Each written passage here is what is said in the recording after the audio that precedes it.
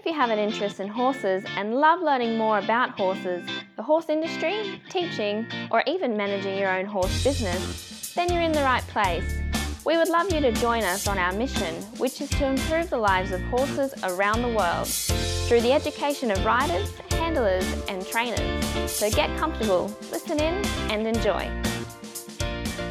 Today's chat's been brought to you by International Horse College. We have a mission to improve the welfare of horses throughout the world through the safe education of riders, handlers and trainers, and that's what these chats are all about. Registered Training Organisation 31352. Today's guest is Wendy Murdoch. How are you, Wendy? I'm good, thanks. Good. Wendy, look, we normally start off with a favourite quote. Just gets people to know you a little bit more, to find out a bit more about you. What favourite quote would you like to use? Oh, tonight, actually, given what you just said, it changes what I want to use as my favorite quote. But that's good, isn't it? If it changes, that just means that the whole time you're learning, you're expanding, you're open to new ideas. So it doesn't matter that it changes, but I'm sure that the types of quotes that you like will still talk about you as a person and your philosophy with horses. So please go ahead. Yeah. So the quote that comes to mind tonight is "Make the impossible possible, the possible easy, and the easy elegant." Okay. And that's by Dr. Moshe Feldenkrais. Yes. Okay. And I think that itself, is saying we're striving to make things better, make the world a better place, not just for us, but for the horses as well. Absolutely. Yeah. Now, Wendy, just talking about the Murdoch method, and I know that you as a clinician go out and teach, and we've had quite a few coaches on the show, and, everyone's got a little bit of a different idea. Everyone's, heading in the same direction, but everyone's going to put their own personality, their own training. But there's something else that you also incorporate within your teaching, and that is the Surefoot pads. And I'm really interested in that. So do you want to tell us a little bit about what gave you, if we start off with what gave you the idea for the Surefoot pads? Because that itself, it's like new technology. It's something new and it's something different, and that's what I want to talk about. Yeah, and it's so exciting to me. So I think it fits in with the quote that I just gave you. I got exposed to Dr. Feldenkrais and the Feldenkrais method in 1985 from Linda Tellington-Jones. Mm-hmm. And I wound up living in Australia for a year in 87 to 88 because I traveled to Australia with Linda's sister, Robin Hood. I was supposed to be there 6 weeks, and I stayed a year. Okay. But the Feldenkrais method has influenced my life in many ways. And one of the things behind it is to be curious and open and interested and, asking questions. And so that's a philosophy that I approach riding, everything I do. The Murdoch method is a compilation of everything that I've learned up until the point that it's like the kitchen sink. Yep. And so that I trained in the Feldenkrais method for 16 years, starting in 2001. Mm-hmm. And I'm always doing this lesson with my students called the board under the foot, where I take a stable platform and I put it under the rider's foot when the foot's out of the stirrup. And it's so simple and it's so profound. And it's what I want to teach every riding instructor, because it totally changes the rider and their feeling, the way their leg rests, the way their foot rests in the stirrup. And so I was always trying to figure out, how can I do something like this for the horses? Because it's so profound to the riders. To a rider, that some people just want me to do that. And so I had a horse that I saw, and I would see him 2 days a month, every Monday, Tuesday, once a month. And the rider had changed the saddle the previous month. And when she came back, the horse was lame in the right hind leg. Well, I took the saddle off and looked at it, and it was crooked, and it obviously had pressure there. So that night I went home, and I was talking to my dear friend, Dr. Joyce Harmon, who's a holistic veterinarian, and she wanted to stand at her desk instead of sit. And this is 6 years ago, where standing desks weren't popular yet. Mm-hmm. But she wanted to stand on some kind of pad. And then she started telling me about how they're putting dogs on pads for physical rehab. And I was looking on my computer and seeing these pictures, and I said to her, have they ever done this with a horse? And she said, no, I don't think so. And so I said, well, she knew the horse that I had seen that day that was lame. And so I tell you, I have Dante, and he has this lameness in the right hind. You think something like this would help? And she's like, I don't know, but just time it for 15 seconds. So I grabbed something out of my shed and I drove to the lesson and I picked up his hind foot. Of course, all my students used to be doing whatever, they were pretty game.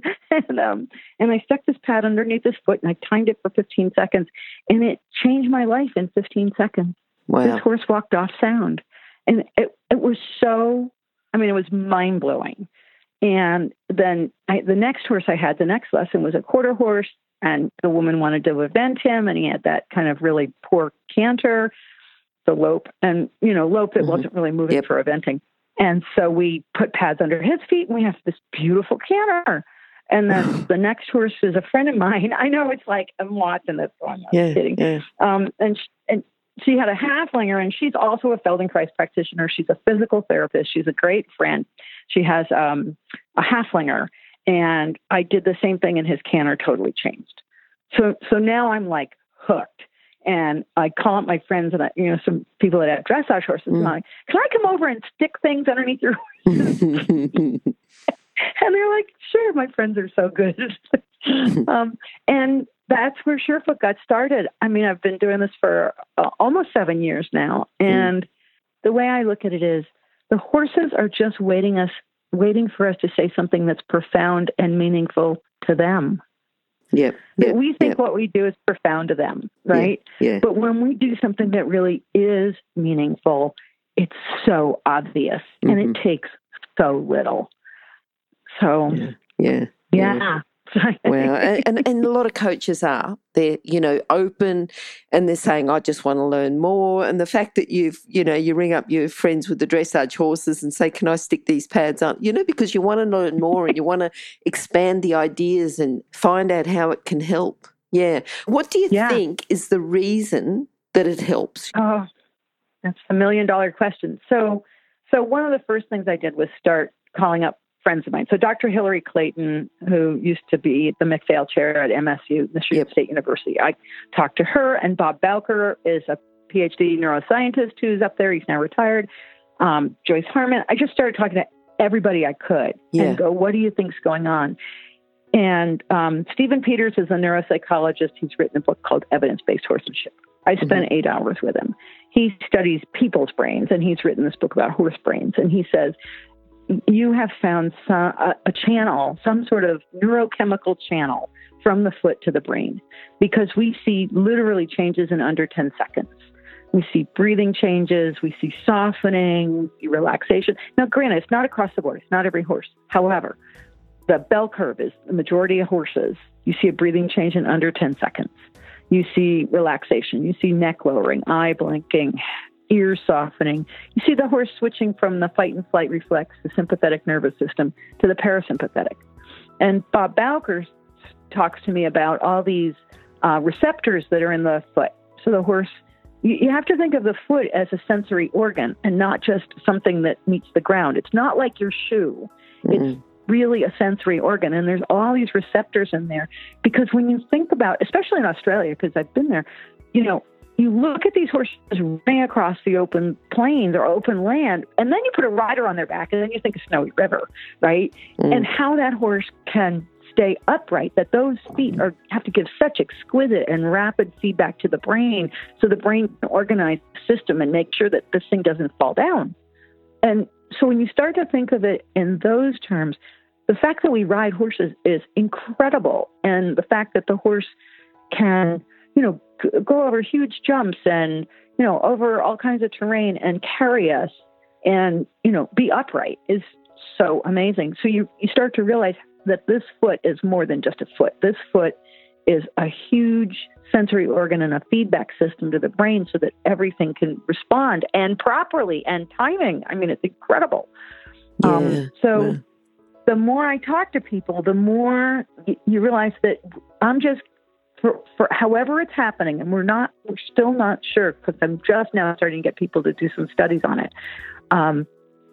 There's something, and I've been in Holland, I've been in all different footing surfaces with people spend hundreds of thousands of dollars on footing, and I put the horse on a pad and he changes. So if it was simply the footing, this wouldn't happen. That's one of the things that's so unique about it is, people spend so much money on good footing. So why doesn't good footing cause this response? And we can't answer that. but it's obvious. I mean, and this is the thing about Surefoot is, I tell people, I stick foam pads underneath the horse's foot and he changes. And they look at me and go, yeah, I'll talk to you later. But when they see it, when they see a horse close their eyes and sway and yawn and move completely different in 10 seconds, and I've literally moved completely different in 10 seconds, there's no doubt. I mean, you have to see it to really believe it. And there's a number of people. I don't know if you know Robin. What's Robin's last name? She's over there in Australia. She's a physical therapist, and she was working on an endurance ride. Only had a few minutes to help these horses and put them on the Surefoot pads. And she called me up. She was like, "I can't believe this." Yeah. Wow. And these are horses that've got shoes on. Shoes and barefoot and in boots.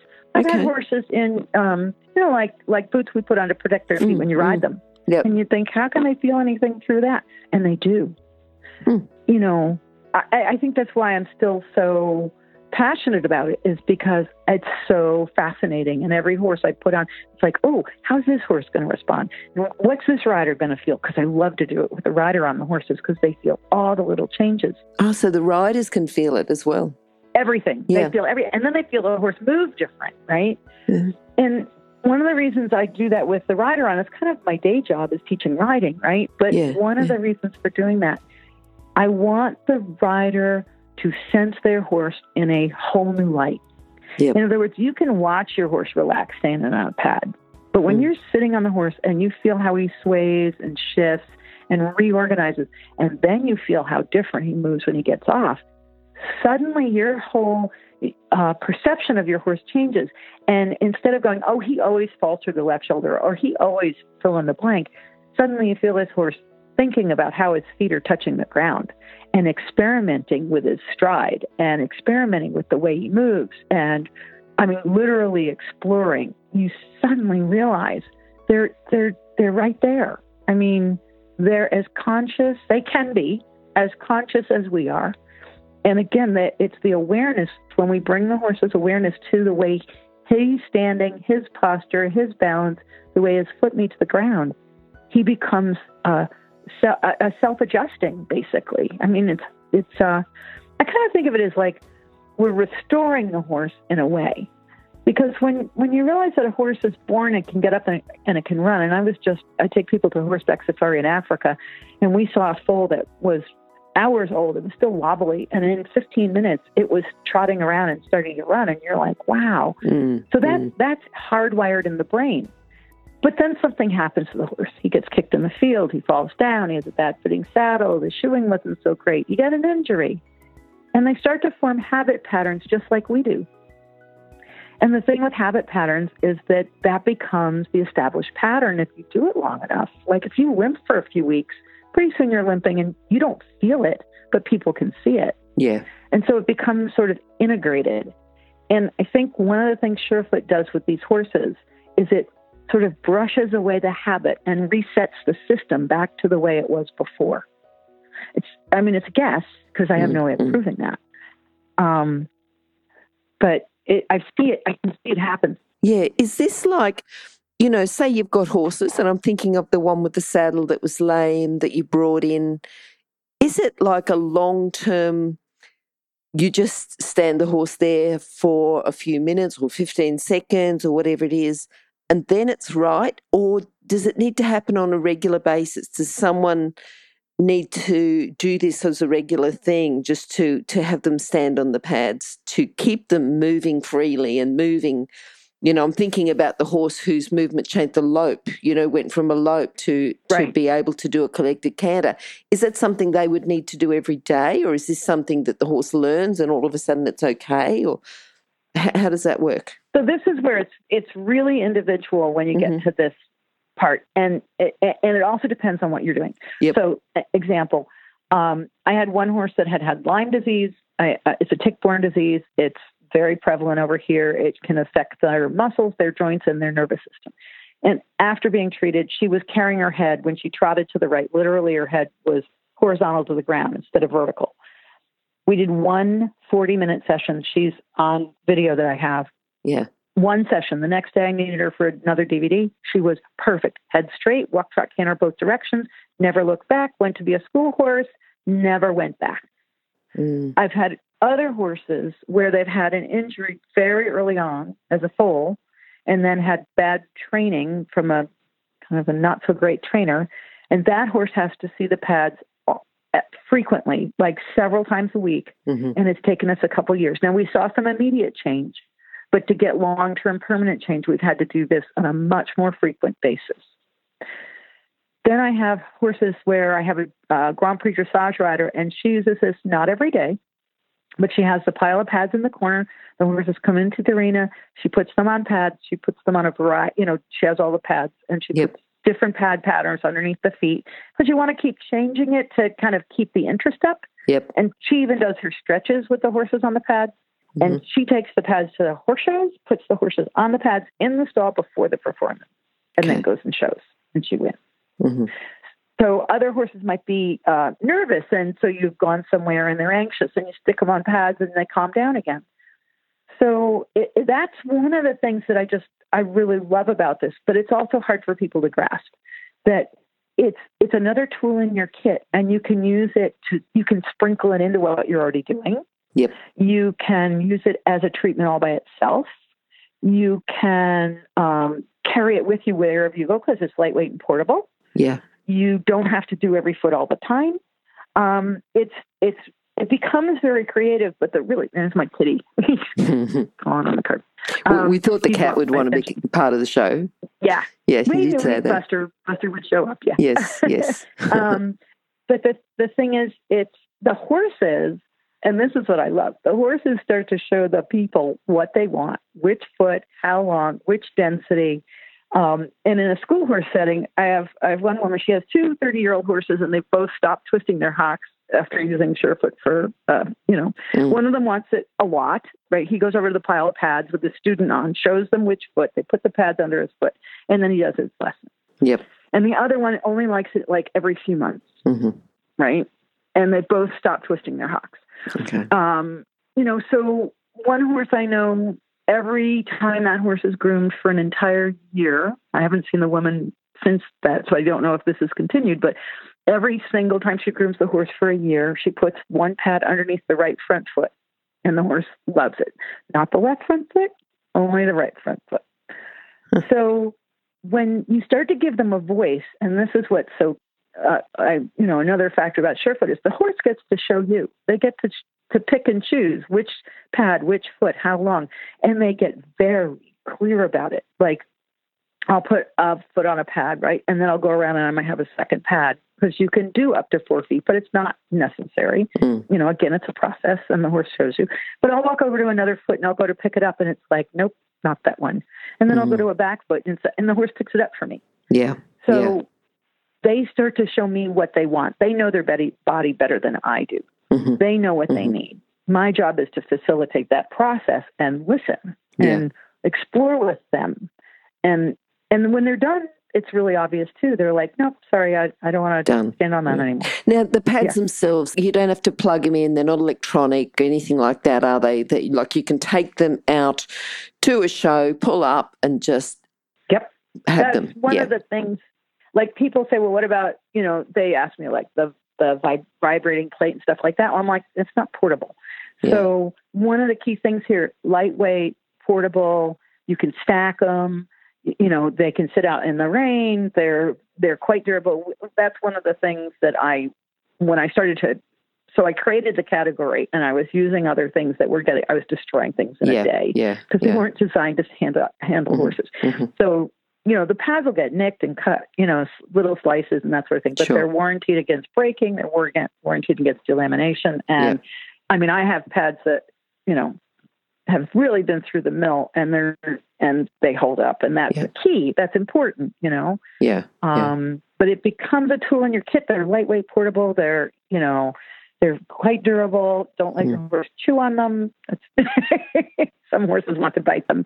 Okay. All right. Well, what we'll do then, we'll give people your contact details at the end anyway. It'll be on horsechats.com/Wendy Murdoch, and you can find out a little bit more about those pads. But Wendy, I've got a couple of questions just to ask you anyway. And this is, as you say in your day job, taking off the pads, because I was really interested about them and I wanted to find out about them and also talk about you, because I know that you go and you teach a lot of clinics, but just thinking about if people work with horses, just generally work with horses, what sort of core skills do you think they need to be? To be a horse person, what makes a horse person? What makes it so that they connect with the horse, that they understand the horse, the type of person, if you were going to employ someone that may not have a great deal of knowledge, but what sort of core skills, what sort of person would you want them to be?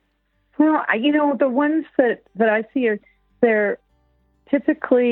they're probably maybe not a noisy person, they're a quiet person, but they're a very observant person. Yep. So, if I have somebody that's observant and can see, that horse laid down today when yesterday he was over there.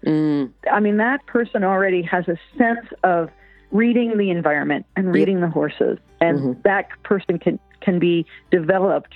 Obviously, you have to have, a desire to be around horses and to be interested in them. But the person who is observant is really important. Yes. And so, that's the thing is I get some people and I try to show them Surefoot and they're not observant at all. And so you're like, it's like, okay, but, yes. But the person that's sensitive, that can see things, that can feel things. You put your hand on a horse and go, oh, wait a second, there's a bump here that wasn't there before. Yeah. But I do that on my cats all the time, right? We have to check for ticks. So, but that kind of person that's sensitive, observant, they're the ones that are going to see the subtle changes, aren't they? Subtle changes in the horse, and the horse is they're going to be able to communicate better because they'll notice those just very subtle little signs that the horse is giving. Yeah. And those always happen before, there's always, like a horse, the first thing that happens is they lose suspension. If you have your dressage horse and the rider goes, the horse feels flat. That's the thing to pay attention to, right? Yes. But the person who can't feel that, they're going to ride the horse into the ground. Okay, thinking about, you go out and you teach, what's a common problem? Just say you're going, you're doing a new clinic in a new area. What would be a common problem that the rider could fix? Because thinking that Horse Chats is about education in the horse industry, what's something that the listeners can learn as a rider? What would you like to teach them? It's worldwide. People do not know where their actual hip joints are. Okay. They know where their hip, like they think of the top of their pelvis where their belt sits. That's culturally what we call the hip, but it's not where that joint is. And the horse, I'll guarantee, the horse knows the difference between when you function knowing where your hip joints are or not. And so it's actually really quite simple. The hip joint is where the leg meets the pelvis. So if you just follow up your leg and you find the crease of your pants and you slide your hand inward, and they're a lot closer together than you think, and just move your knee a little bit left and right, you got to look for the joint, not the top of the pelvis, right? And so I teach it universally. It doesn't matter what country I'm in, what language they speak. Yep. Everywhere I go, I teach people where their hip joints are. And I probably would say that 90 to 95% of people do not know. Okay. That 5% truly know where their hip joints are. It's the largest joint in your body. It's I don't know what it is in centimeters. It's 2 inches in diameter in U.S. terms. And it's the closest joint to the horse because it's just above the sit bone. Yep. So, and all contact, and I don't care if you ride bridleless, all contact begins and ends in the hip joint. If you're fluid in your hips, your hands will be so much better. And if you're stiff in your hips, I don't care if you take the bridle off, it's still harsh to the horse. Because you have to think of that. You're sitting on their back. You can get rid of the bridle. You can let go of the reins, but you're still sitting on his back. Yep. So if people would just go and find their hip joint, it would really make a difference. Okay. Yeah. So just take us down a little bit further. So say someone's right, they've found out where the hip joint is. how can they absorb the movement? How can they improve their riding by knowing what do they need to do once they've found the hip joint? They need to allow the hip, knee, and ankle to absorb the horse's motion, because those are the primary shock absorbers. Yep. So if you're bracing against the stirrups, you have restricted those three joints, those three primary shock absorbers. So many people, that's the other thing that's commonly taught, is heels down, but we've lost the function of heels down and we've gone to the effort of heels down. Yes, the forcing. So everybody... Yep. Right. They brace against the stirrup, and that stiffens those three shock absorbers, and that causes the horse to stiffen and hollow. So, you have to know where your hip joint is to allow that joint to move. But, most people know where their knee is. So, that's not what I have to teach so much, right? Yes. But allowing those joints to move to absorb the motion of the horse, it's huge. Yep. If you're an equestrian coach or a horse riding instructor, or even if you aspire to be one, have a look at the free video series for horse riding instructors on the Horse Chats website. Go there now, have a look, horsechats.com. All right, now when you've got, and I know that you teach, a wide variety of people or a wide variety of horses, but what's a good exercise for people to do with their horses? You mean in general for all disciplines? Yeah. Probably ride them more, actually. I mean, so many people, they ride for 20 minutes or half an hour and they think their horse is fit, but he's really not. Yeah. So, now I'm not talking about but also for people, like when I was a kid, I rode my horse's shoes off its feet. And now I realize how valuable that was to me. Because just spending those hours in the saddle, I used to ride down the road singing to my horse. Okay, you're telling me a secret. But as a kid, that's what I do. And just those hours in the saddle, you relax. But if you only go out to like train or to work, or you have a half an hour, I don't think, if people just rode their, first of all, in our country, a lot of horses are really overweight because they're not getting enough exercise. But it's kind of that quality, quiet time, Again, it's not going out and just galloping for an hour. It's going out and spending some quality time and just kind of softening to your horse and feeling his movement. I mean, I know that sounds super simple. I could give you other things.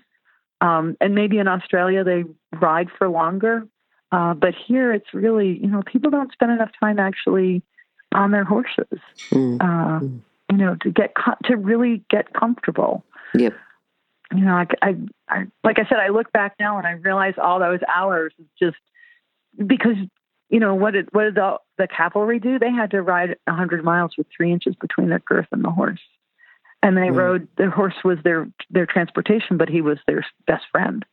And I think we kind of want to intellectualize our relationship instead of actually spending that time. Yeah. And as you say, even just going out for a walk and just feeling the horse underneath you, being able to breathe, relax. Yep.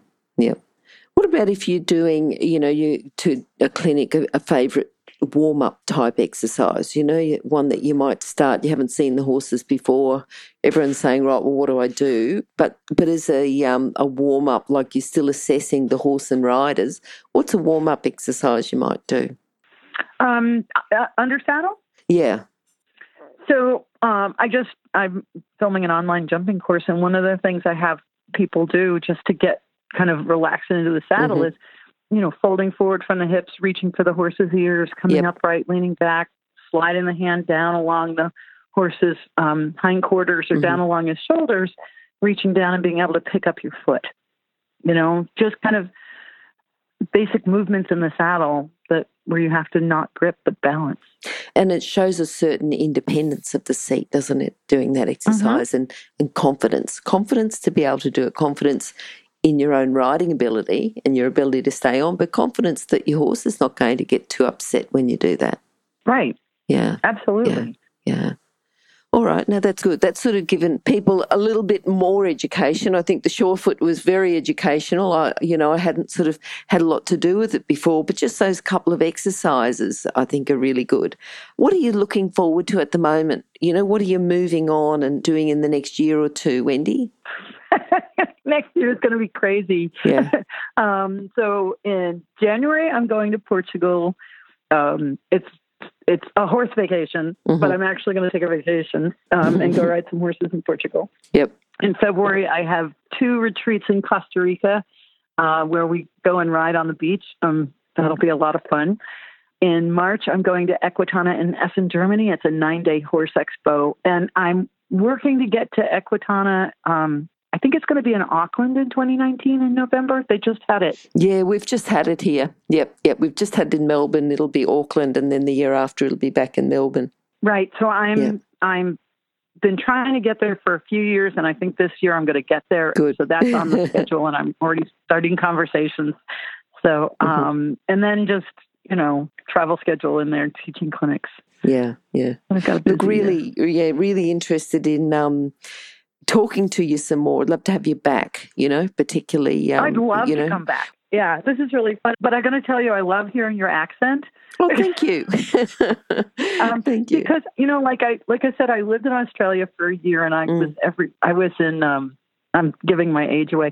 I was in Townsville when Cyclone Joy hit. Oh, wow. And that was it. Yeah. And I haven't been back now since the late 90s. Okay. But it's a country I just love, and I love the people. And I met really wonderful people down there. And one of the things was I met this one guy, and I was like, I didn't have a place to stay, and he's like, oh, you can come and live in my basement. I mean, it's like, really? Like that's what I think of when I think of Australia, is how warm and pretty normal, welcoming everybody is. And, yeah. I was going to say, because your accent takes me back, because I lived in Florida for nearly a year. So I really enjoyed my time there, and, travelled a little bit within that time. But, I hear that, especially the southern accent, and go, oh, I remember that. Yeah. Anyway, look, if you were going to sum up your philosophy in, just in a couple of sentences, just to do with horses, to do with training, to do with the Murdoch method, if you were going to explain the Murdoch method in a couple of sentences, how would you do that? Well, I have a philosophy of safe, fun, and educational in that order. Okay. I was really badly injured in '84, which is how I got into all this. Yep. At this level, and if you don't feel safe, you're going to hesitate, and your horse is going to know it. And then it's got to be fun. I mean, most of the people I deal with are not professionals. They're doing this because they love horses. And so it's got to be fun. Yes. And educational, because, as long as we never stop learning, we're going to, find joy in living. And I just, it's kind of, that's how I approach teaching. And, I've had some really great mentors in my life. Linda Tillington-Jones. I apprenticed with Sally Swift. And my Feldenkrais teacher, Mia Siegel, who, lately I think a lot of her, because she can walk up to anyone and honestly say something to them that would just make them feel good. And it wasn't just, she'd walk up and go, that's a lovely sweater. And what I realized was it was no cost to her to get that compliment. And what it did for the other person was so amazing. Yeah. And so I think in riding, we so often focus on negative. I ask my pony club kids all the time, I said, what do you do well? And they hem and haw for like 10 minutes. What do you do that? Oh, I don't sit right. I don't do this, and they can give you the litany. And I'm like, maybe we're looking at this upside down. Maybe we should focus on what we're doing well. Yeah, you have things that you need to improve on. We all do. But if we're constantly looking at it from what we don't do right, when do the horses ever feel good about it? When do they feel like they've been successful? If we're constantly picking on them and going, you didn't do that, and and I didn't do that right, and I didn't sit to trot, and I bounced, and I can't, you know what I mean? It's when do we, as a partnership, go, you know what, it's not perfect, and it's okay. Yes. And we're having a good time. Yes. So that to me is really important. Yes. Wendy, how can people contact you? What's the best? We're going to have your details available on horsechats.com/Wendy Murdoch, which will be your page. But for people, if they'd like to contact you direct, what's the best way? My email address is wendy@wendymurdoch.com. And I'm on WhatsApp, but I'm not good at that one. Still, but probably email is the best right now. Wendy at wendymurdoch.com. Yep. And if they want to watch videos of Surefoot, I have a YouTube channel, Murdoch Method. Yep. YouTube channel, or they can just put in Surefoot Equine and they'll get a lot of video, so they can see it. Perfect. Yep. All right, Wendy. Good to talk to you, and love to have you back again. So hopefully we'll catch up with you again soon. Super, and thank you so much for inviting me. Thank you. Bye-bye. Bye. If you've enjoyed this chat, then please comment, rate and subscribe.